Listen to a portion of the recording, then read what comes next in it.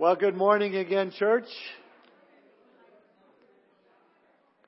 If you have your Bibles, we are continuing our study through the book of Revelation. We are in chapter 20 this morning. We're going to be looking at a whole bunch of verses, the first three. But if you need a Bible, just raise your hand. And Makas and my son from the Marine Corps is out. He'll bring a Bible to your seat. You can follow along with us. You can arm wrestle with them if you want while you're at it. But that's it, huh? Okay. Revelation chapter 20, first three verses this morning. Apostle John writes in verse 1, "Then I saw an angel coming down from heaven, having the key to the bottomless pit and a great chain in his hand. And he laid hold of the dragon, that serpent of old, who is the devil and Satan, and bound him for 1,000 years. And he cast him into the bottomless pit and shut him up and set a seal on him, so that he should deceive the nations no more till the 1,000 years were finished. But after these things he must be released for a little while." Title of my message this morning is Time to Clean Up. Let's pray. Father, we thank you for this opportunity to gather together, to be in your word. Lord, to read of these events that we know will shortly take place. And Lord, we recognize as we do that you are a God that's in control. And Lord, you are a God that wants what's absolutely best for our lives. Lord, and for all to come to repentance and to know you as Lord and as Savior. And I pray, Lord, if there's anyone here this morning that doesn't know you, that hasn't made that commitment to you, has not surrendered their heart and life to you, they're not born again, Lord, especially we pray, touch their heart, touch their life, reveal yourself to them, help them to respond to you, Lord. And thank you, Lord, for your word. Father, as we study it, Lord, we pray that we'd gain not only information but application in our lives to change us, make us more like you as we walk with you, waiting for your return. Thank you, Lord. Thank you for this time. In Jesus' name we pray. Amen. One thing we know for sure, that our kids downstairs in Sunday school are very, very smart. In fact, they're way too smart. One Sunday school teacher asked her class on a Sunday, if I sold my house and my car and had a big garage and gave all of my money to the church, would I get to heaven? No, all the children answered. If I cleaned the church every day, mowed the yard, kept everything neat and tidy, would I get to heaven? Again, the answer was no. Well, he continued, then how do I get to heaven?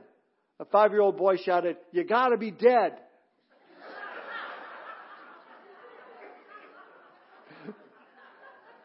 Simple, to the point. There it is. What we have been seeing through our studies in Revelation is that a lot of people will die that won't be going to heaven. See, to catch us up to where we're at in our text this morning, the Antichrist has already come, set up his kingdom upon the earth. He'd been ruling with his 10-nation confederacy that all led to the bloodiest battle of all time, the Battle of Armageddon. We pointed out last week that the bloodshed will be taking place. It'll be so bad. It'll be quite possibly nuclear war. Millions are already dead. We looked at how Jesus is going to return with us, his saints, and from just a word from the Lord, the battle's over before it's even begun. Just a word.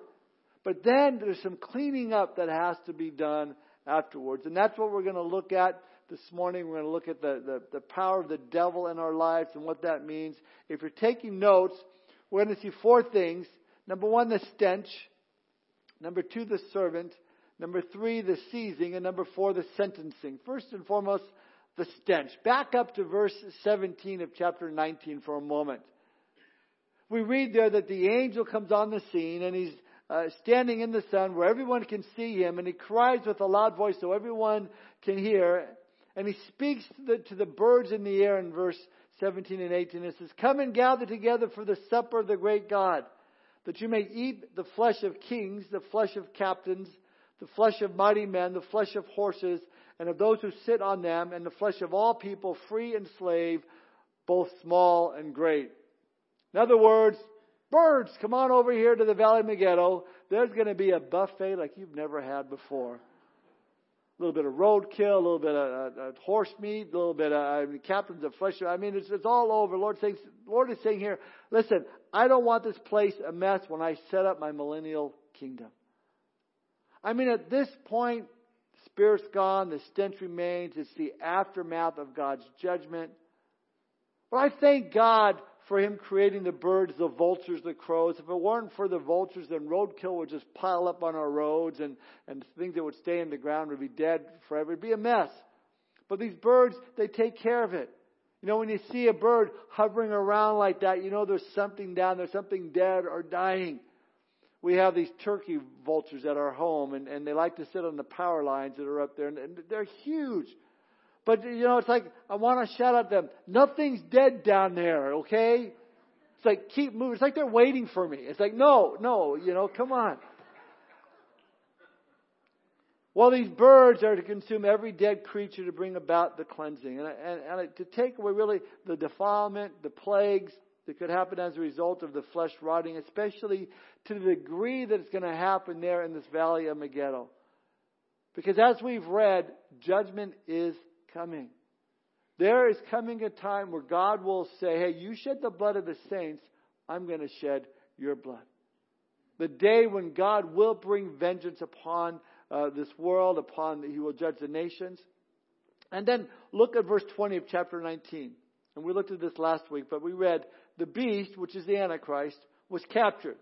And with him the false prophet, who worked signs in his presence, but which he deceived those who received the mark of the beast and those who worshipped his image.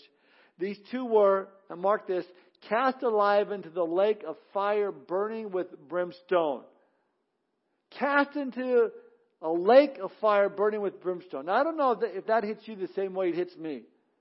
But to be thrown into anything with the word fire in it is a scary thing.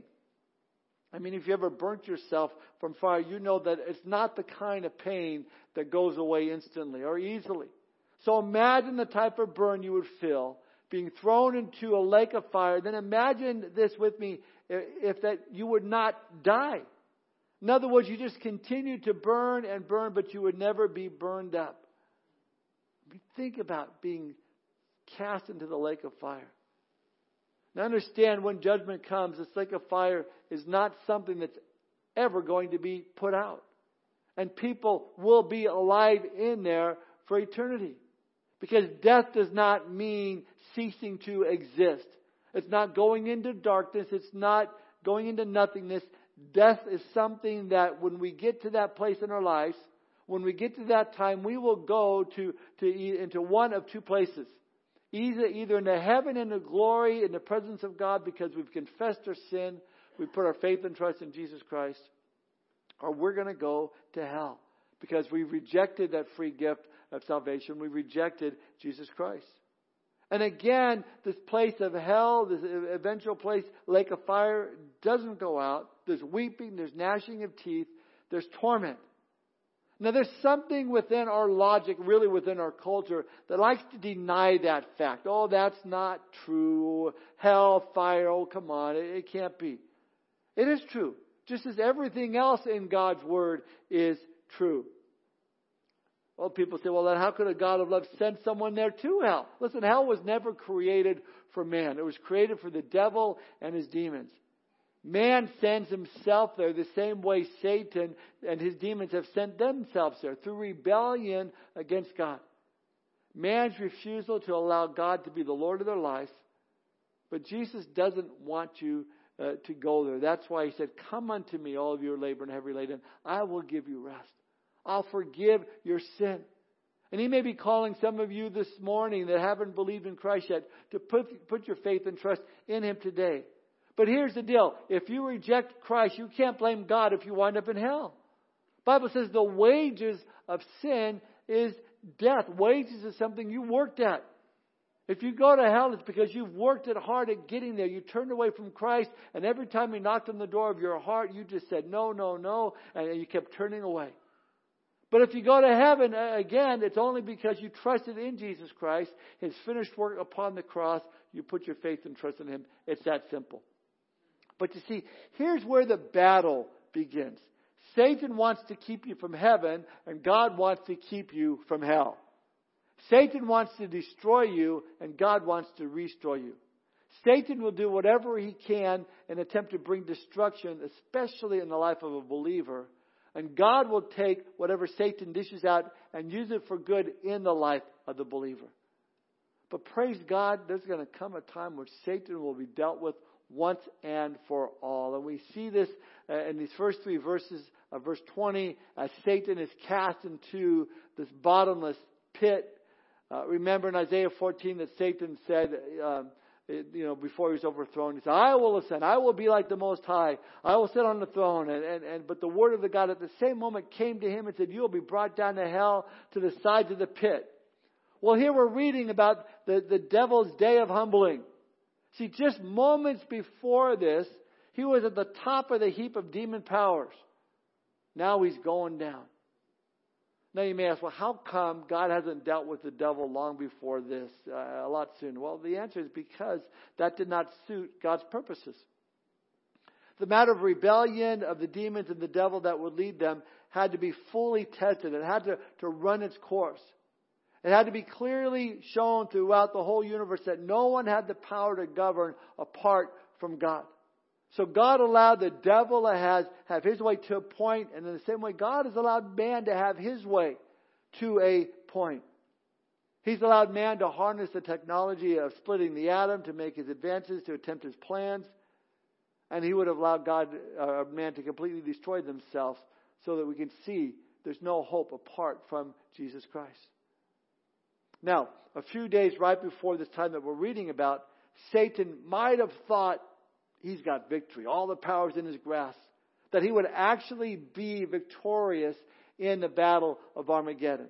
In fact, there are satanic cults that teach that in this final battle of Armageddon, Satan will be victorious. So no doubt, Satan is thinking, he's near victory. He might have thought he's really on a roll.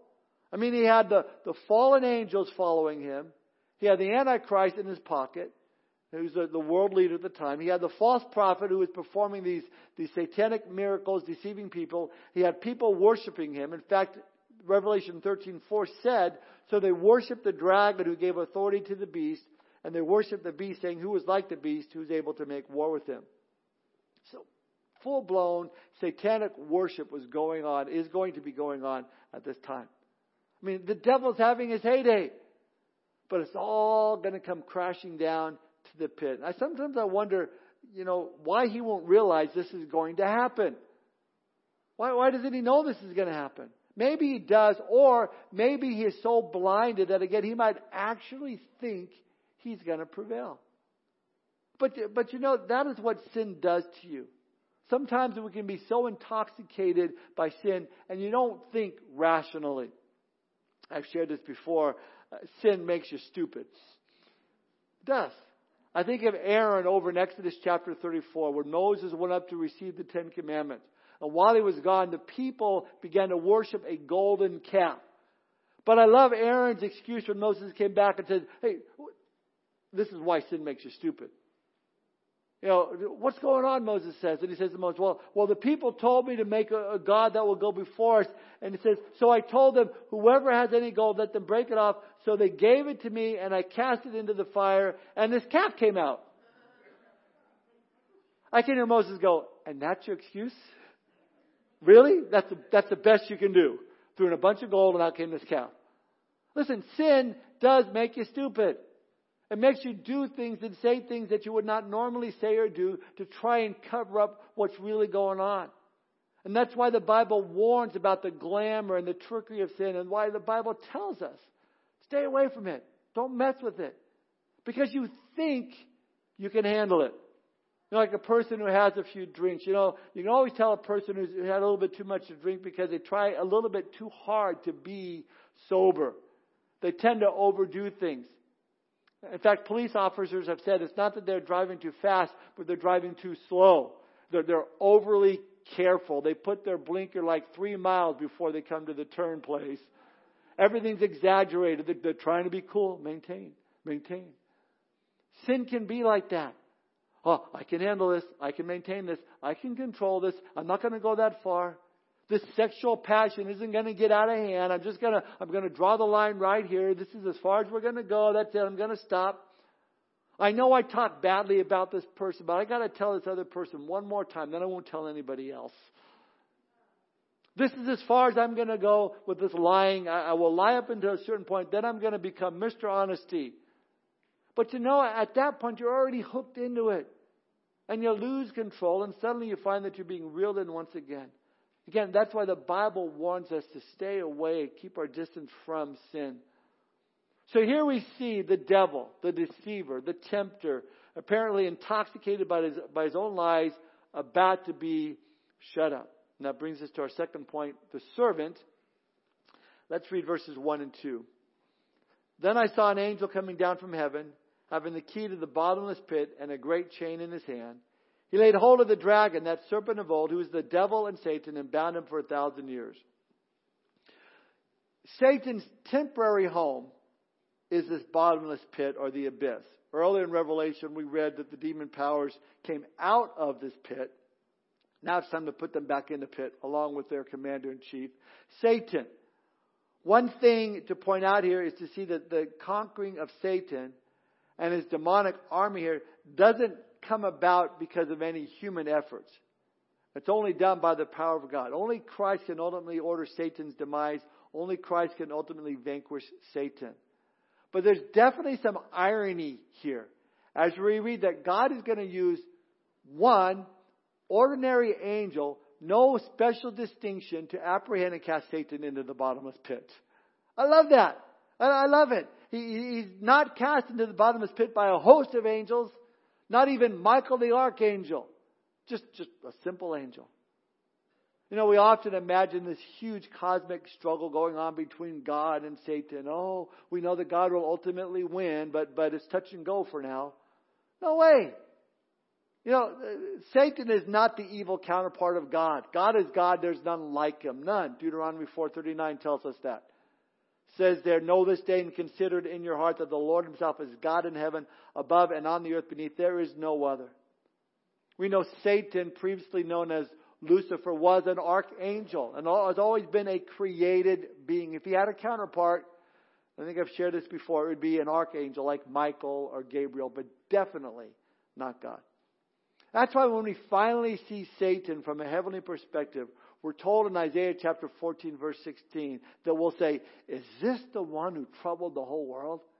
That's it. That's the guy that caused all the trouble I'm going through. But notice again, it's just a single angel. God's servant is all it takes to detain Satan. And that with one hand. Because with the other hand, he's got the key to the bottomless pit and the chain. So he's like, I'll take care of you. You're done, you go. Now, with that said, Satan is very real and he's very powerful. We all realize that.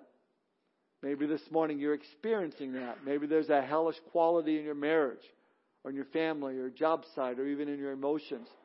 Maybe there's a constant painful problem that you feel that you have no control over. Maybe you've said, I'm being harassed by Satan night and day and there seems to be nothing I can do about this. Maybe it's a pull towards pornography. Maybe it's depression that bothers you night and day. Maybe it's a problem in your marriage that just won't go away. Listen, there is something you can do about it, as our morning suggests. See, since the Bible declares that we will one day rule over angels, we definitely have the authority over Satan through Jesus Christ. You see, even though this one angel binds Satan and casts him into the bottomless pit, it's an ordinary angel acting again in the power of Christ. This reminds us of Jesus' words in John 14:12. Most assuredly I say to you, he who believes in me, the works that I do, he will do also, and greater works than these he will do, because I go to my Father. Folks, there's unlimited power in Christ Jesus. We can say, as Paul said in Philippians 4:13, I can do all things through Christ who strengthens me. Christ's unlimited power is made available to this unknown angel who binds Satan and casts him into the bottomless pit. And Christ's unlimited power is available to all of us who call upon the name of the Lord. Now this brings us to our third point, the seizing. Let's read verse 2 again. So this angel, he laid hold of that dragon, that serpent of old, who is the devil and Satan, and bound him for 1,000 years. I like the words in verse 2 for he laid hold of. That's not could you come with me, please? No, this was a radical, forceful arrest. You know, you see those police movies or shows on TV, and the guy starts to run, and they tackle the guys down, and they bring him in. This guy is not, he's thrown down there. He's forcefully arrested. And just to make sure that we know that they got the right guy, he's described here.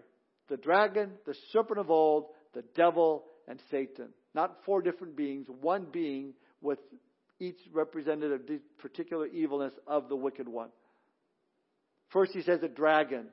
Dragons are cruel, brutal, bloody. Satan is cruel, brutal, and bloody.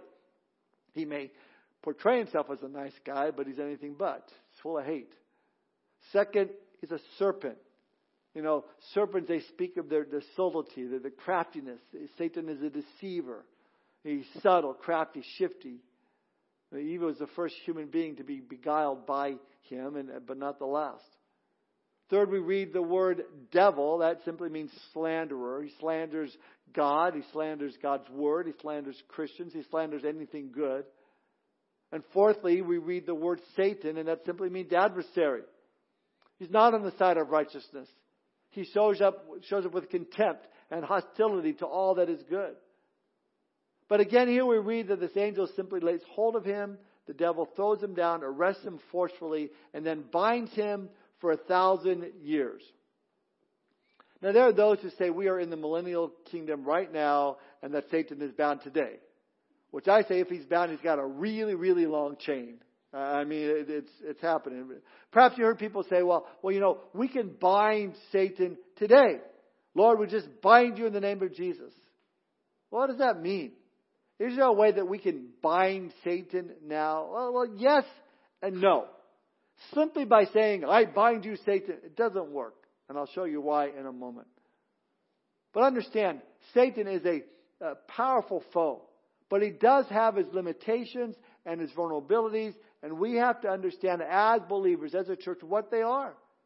He has demons to do his bidding. I would probably say none of us really have been attacked by Satan himself, but plenty of demons have come after us. We're just small fish in a big sea, But it has his demons that do his bidding, and their agenda seems to be twofold. Number one, they seek to hinder the purposes of God, obviously. And number two, they seek to extend the power of Satan.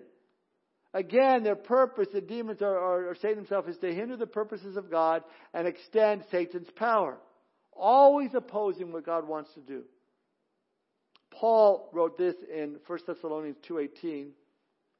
He says, therefore we wanted to come to you, even I, Paul, time and again, but Satan hindered us. Now, Paul would have been considered a big fish in the sea, and Satan, I'm sure, went after him. Paul even mentioned his own personal struggles that he had as demons were allowed to attack him. Some would say, well, Paul, you should have said, I bind you, Satan, in Jesus' name, and that would have took care of it. But that's not the case here, because again, God allows Satan to do certain things in the life of the believer that you or I can't stop. In fact, a great example of this over in the book of Job. Behind the scenes, we get a glimpse of what's going on in the supernatural realm there. Listen to this. This is Job 1, 6-10 in the New Living Translation. It says, one day the members of the heavenly court came to present themselves before the Lord. And the accuser, Satan, came with them. Where have you come from, the Lord asked Satan. Satan answered the Lord, I have been patrolling the earth, watching everything that's going on. Then the Lord asked Satan, have you noticed my servant Job? He is the finest man in all the earth. He is blameless, a man of complete integrity. He fears God and stays away from evil. Satan replied to the Lord, yes, but Job has good reason to fear God. You have always put a wall of protection around him and his home and his property. You have made him prosper in everything he does. Look how rich he is. Essentially, we have a picture here of God bragging on Job. And I read that, and of course, my first thought is, Lord, if you're ever proud of anything I do, please do not brag about me when this guy's around, okay? Because you know how the story goes. How Satan attacked him, and wave after wave, he lost his family, he lost his home, he lost his livestock, he lost his health. It was horrible. Now, why didn't Job pray to bind Satan? Then none of this would have happened. But see, that's not how any of this works. God allows these things to take place in Job's life for a purpose, for a reason. As well as Satan made an accurate statement when he said to God, always put a wall of protection around him. Always found it fascinating when Christians pray, Lord, we just want to put a hedge of protection around us. The hedge, get right through a hedge. If you're clippers, run right through a hedge. But a wall here, I mean, this is solid. And that's true of every Christian. There's a wall of protection up in your life. You say, well, Job went through hardship. Where was the wall then? It was still there. Just because you're under God's protection doesn't mean you're not going to face hardships. Doesn't mean you won't be tempted. You might say, well, I think temptation is horrible. Why does God allow it? Well, you might be surprised to know that temptation can have a positive effect on our lives. Martin Luther said, one Christian who has been tempted is worth 1,000 who haven't been. See, the idea is to be tempted, but to ignore the temptation and then come through it having resisted it. It's not the temptation itself. James 1:12 tells us, blessed is the man who endures temptation, for when he has been approved, he will receive the crown of life which the Lord has promised to those who love him. Temptation has a way of showing who the true believers are compared to the false ones. It's been said that Christians are a lot like tea bags. You don't know what they're made of until you put them in hot water. And that really is often the hot waters of temptations that show the real believers from the fake ones. See, Paul would know physically the attack of Satan because he writes about being tormented by him. The Apostle Paul wrote in 2 Corinthians 12:7-10, after he had a vision of heaven. They believe Paul was stoned to death and actually died and had a vision of heaven, came back to earth again. And the things that he saw just blew him away. And he writes this in 2 Corinthians 12:7-10. Even though I received such a wonderful revelation from God, so to keep me from becoming proud, I was given a thorn in my flesh, a messenger from Satan to torment me and to keep me from becoming proud. 3 different times I begged the Lord to take it away. Each time he said, my grace is all you need. My power works best in weakness. So now I am glad to boast about my weaknesses so that the power of Christ can work through me. That's why I take pleasure in my weaknesses and in the insults and hardships and persecutions and troubles that I suffer for Christ. For when I am weak, then I am strong. Listen, that doesn't mean that the Lord allowed the demon to possess Paul or control him, because that can't happen in the life of a Christian. But on the other hand, it doesn't mean you won't be tempted. And in Paul's case, he was afflicted. He was buffeted. And that's thought that it was some sort of physical infirmity, possibly with his eyes, that he's speaking of that thorn in the flesh. But 3 times the Lord asked to have it taken away. But the Lord said, my grace is all you need. My power works best in weakness. God allowed it in Paul's life to make him humble and broken because of this incredible revelation that he saw. But here's my point. It came from Satan. Satan's attack was there, and Paul had to deal with it on a daily basis in his life, just like Job did. But God had a plan and a purpose in each one going through it. That's why we're told by Paul in Ephesians 6:10 to the Ephesian church, finally, my brethren, be strong in the Lord and the power of His might. And I like that because it's a continual sense that it speaks of there. Paul is saying, my brethren, be daily strengthened.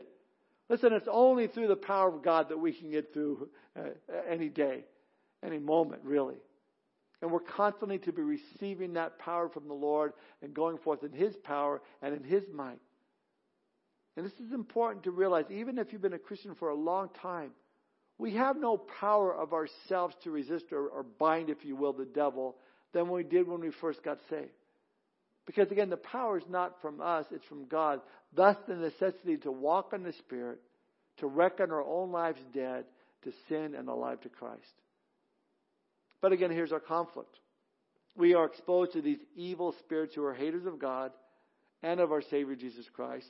And they seek to bring dishonor to our Lord, by which we are called, by leading us into things that grieve the Holy Spirit and bring discredit upon our testimony.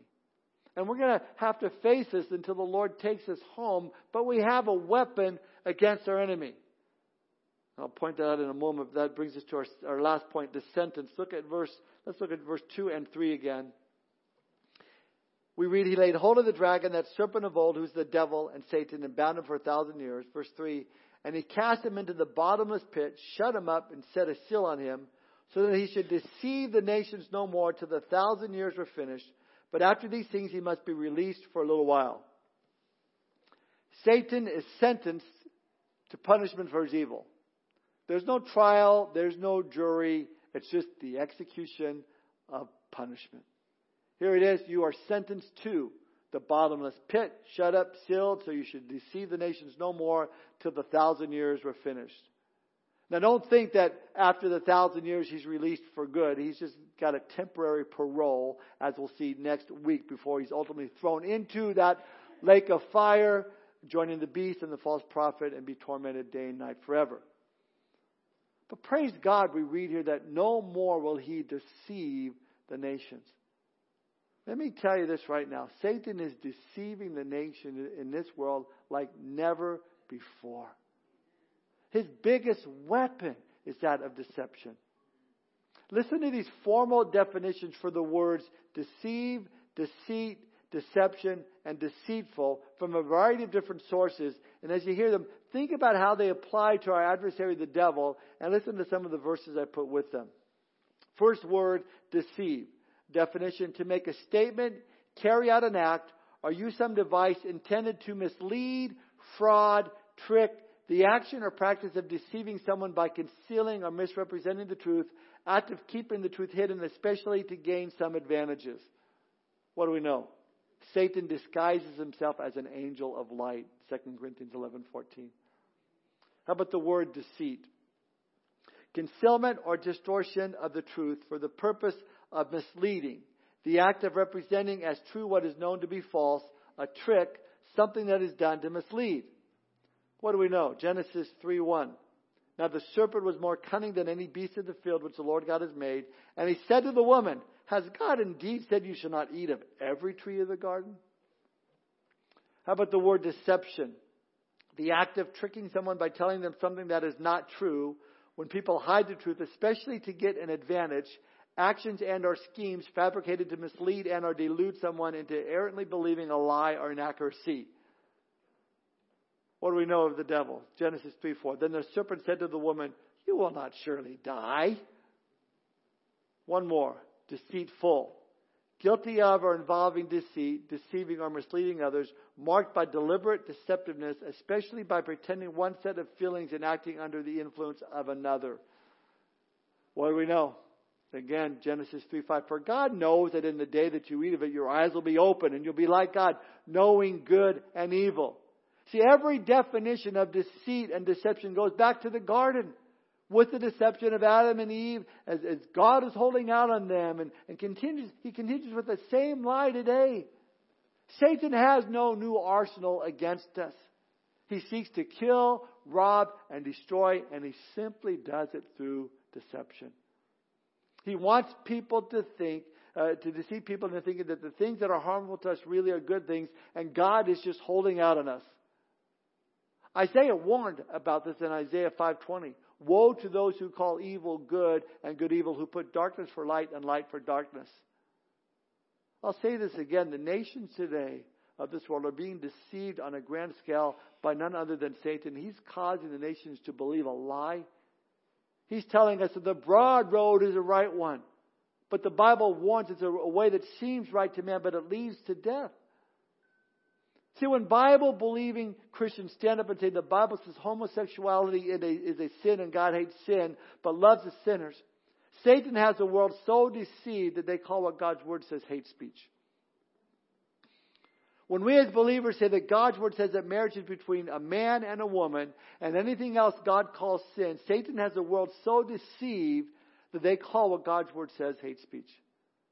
When we as believers say that God's Word says that in the beginning God created male and female, Mark 6, and anything else God calls sin, but man now says that they have the right to say how they were created and to choose what gender they want, Satan has the world so deceived that they call what God's Word says hate speech.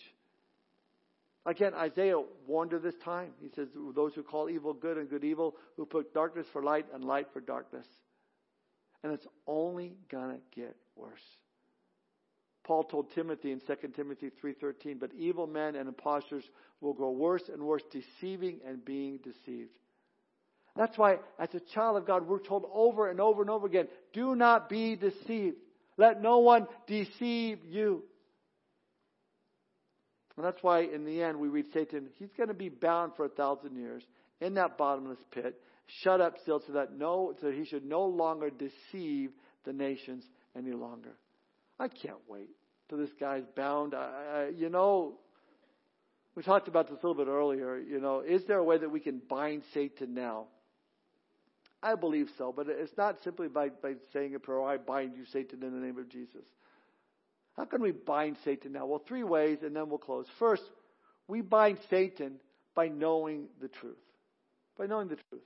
Jesus said in John 8:31 and 32 to those Jews who believed him, if you abide in my word, you are my disciple indeed, and you shall know the truth, and the truth shall make you free.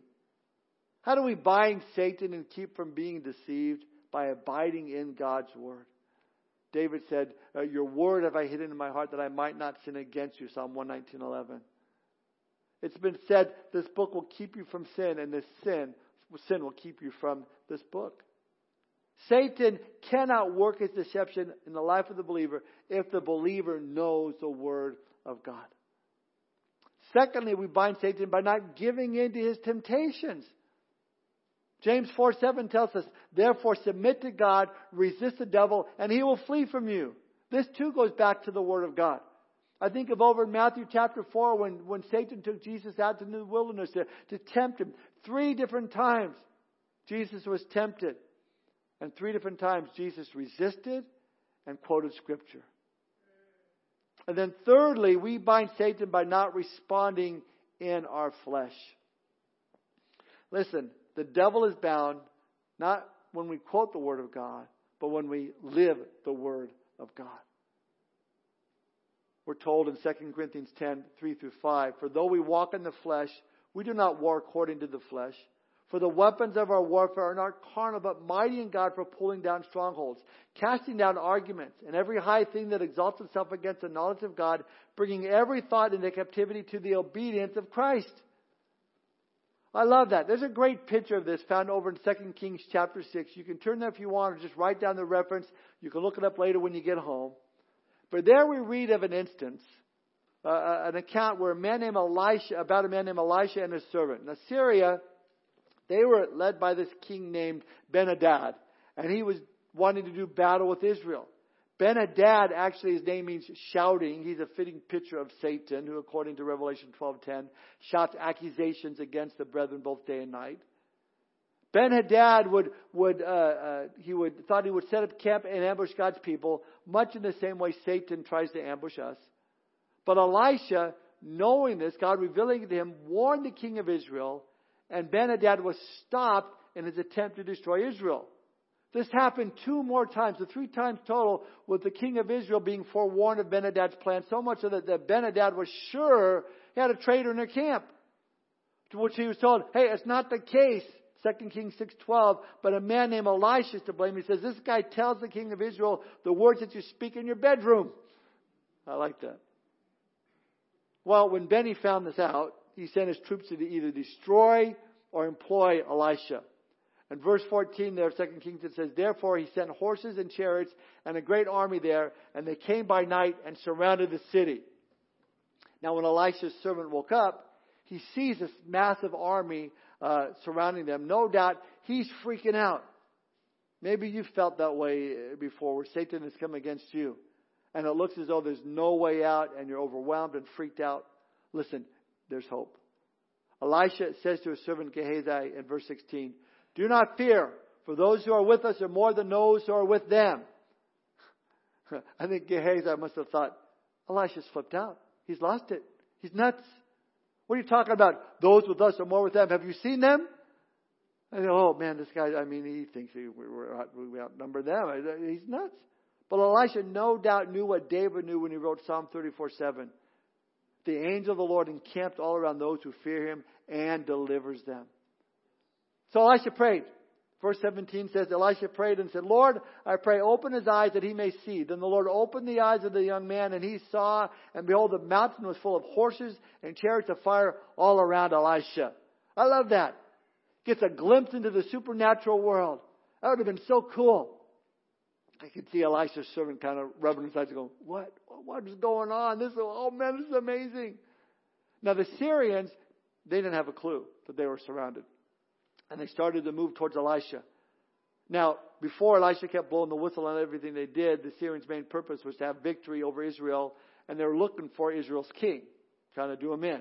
But as they moved towards Elisha, it says in verse 18 that Elisha prayed to the Lord and said, strike this people, I pray, with blindness. And he struck them with blindness according to the word of Elisha. Now, it's in that blind state that they heard Elisha say, this is not where you want to be. I'll bring you to the man you're looking for. Well, then all of a sudden, once there, the Lord opens their eyes.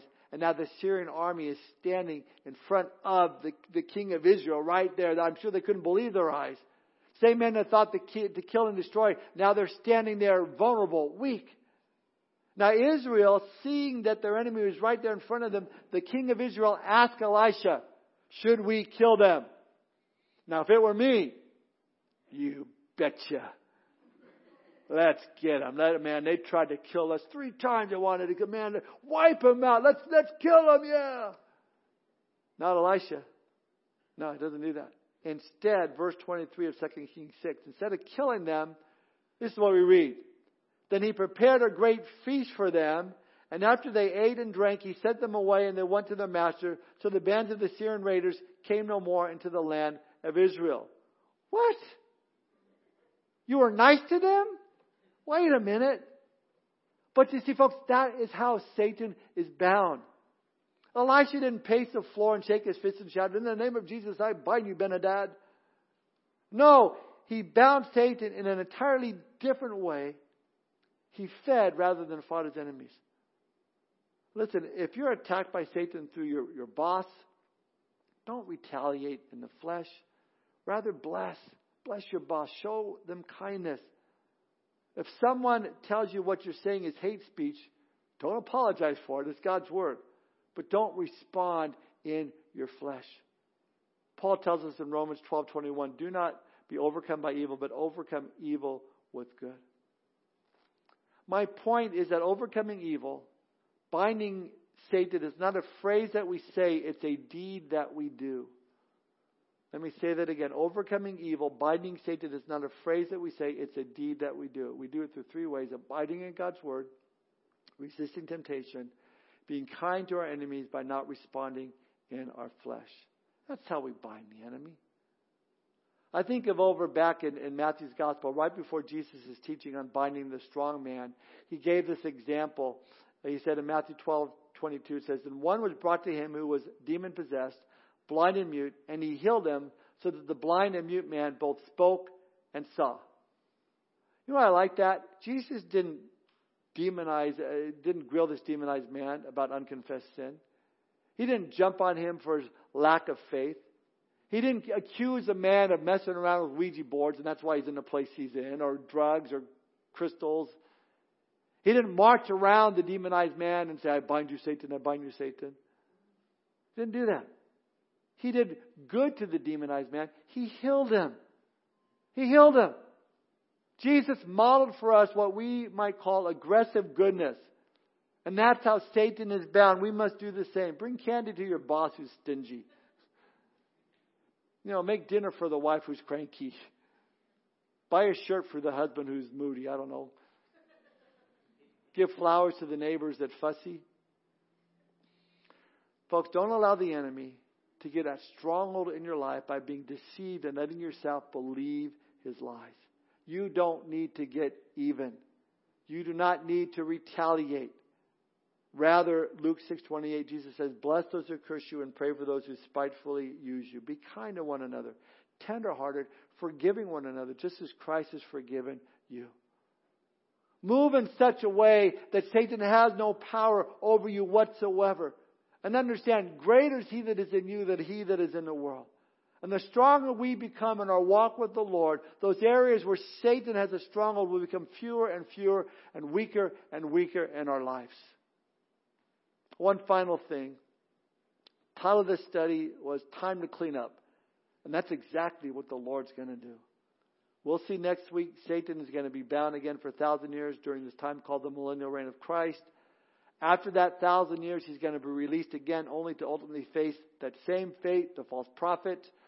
The Antichrist will face, and that's being cast alive in the lake of fire, burning with brimstone, along with all those that have rejected Jesus Christ, His gift of salvation, those that's name were not found written in the book of life. They're going to face a great white throne judgment.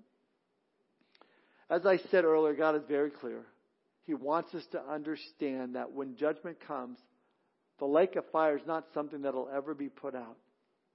People who are alive will be there. Death is not just going into darkness, into nothingness.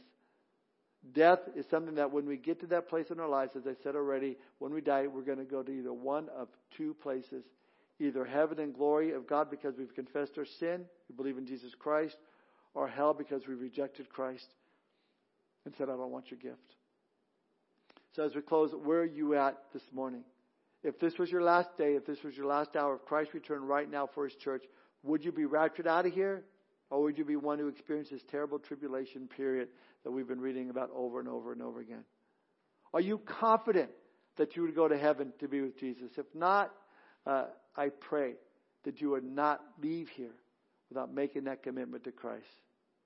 We're told to as many as received Him, to them He gave the power to become sons of God. See, you can't do what is right on your own. You can't fight this fight on your own. You need the power of God in your life. You need the forgiveness of your sin. So I invite you, if you've never given your life to Christ, come to Him this morning. Put your faith and trust in Him. Trust and believe and keep fighting the fight. Again, greater is He that is in us than he that is in the world. Let's pray. Father, we thank You for this time this morning, Lord. Thank You for Your word. And I do pray if there's anyone here that is yet to make that commitment to You, Lord, that they would not wait another moment, but they would surrender their heart and life to You. And Father, I pray for all of us here, Lord. We understand we have a real adversary. It is the devil, but Lord, You created this creature. You have all power and strength. And Lord, You will not allow anything to happen to us from him that doesn't pass through You first. So help us, Lord, to rely on Your power, Your strength, to learn the lessons You have us to learn the first time so we don't have to go through the same trials over and over and over again. Lord, help us to keep our minds, our hearts focused on You. Fill us with the power of Your Spirit that we might honor You with our lives completely, Lord, until You come to take us home. Thank You for the hope of our salvation. In Jesus' name we pray. Amen.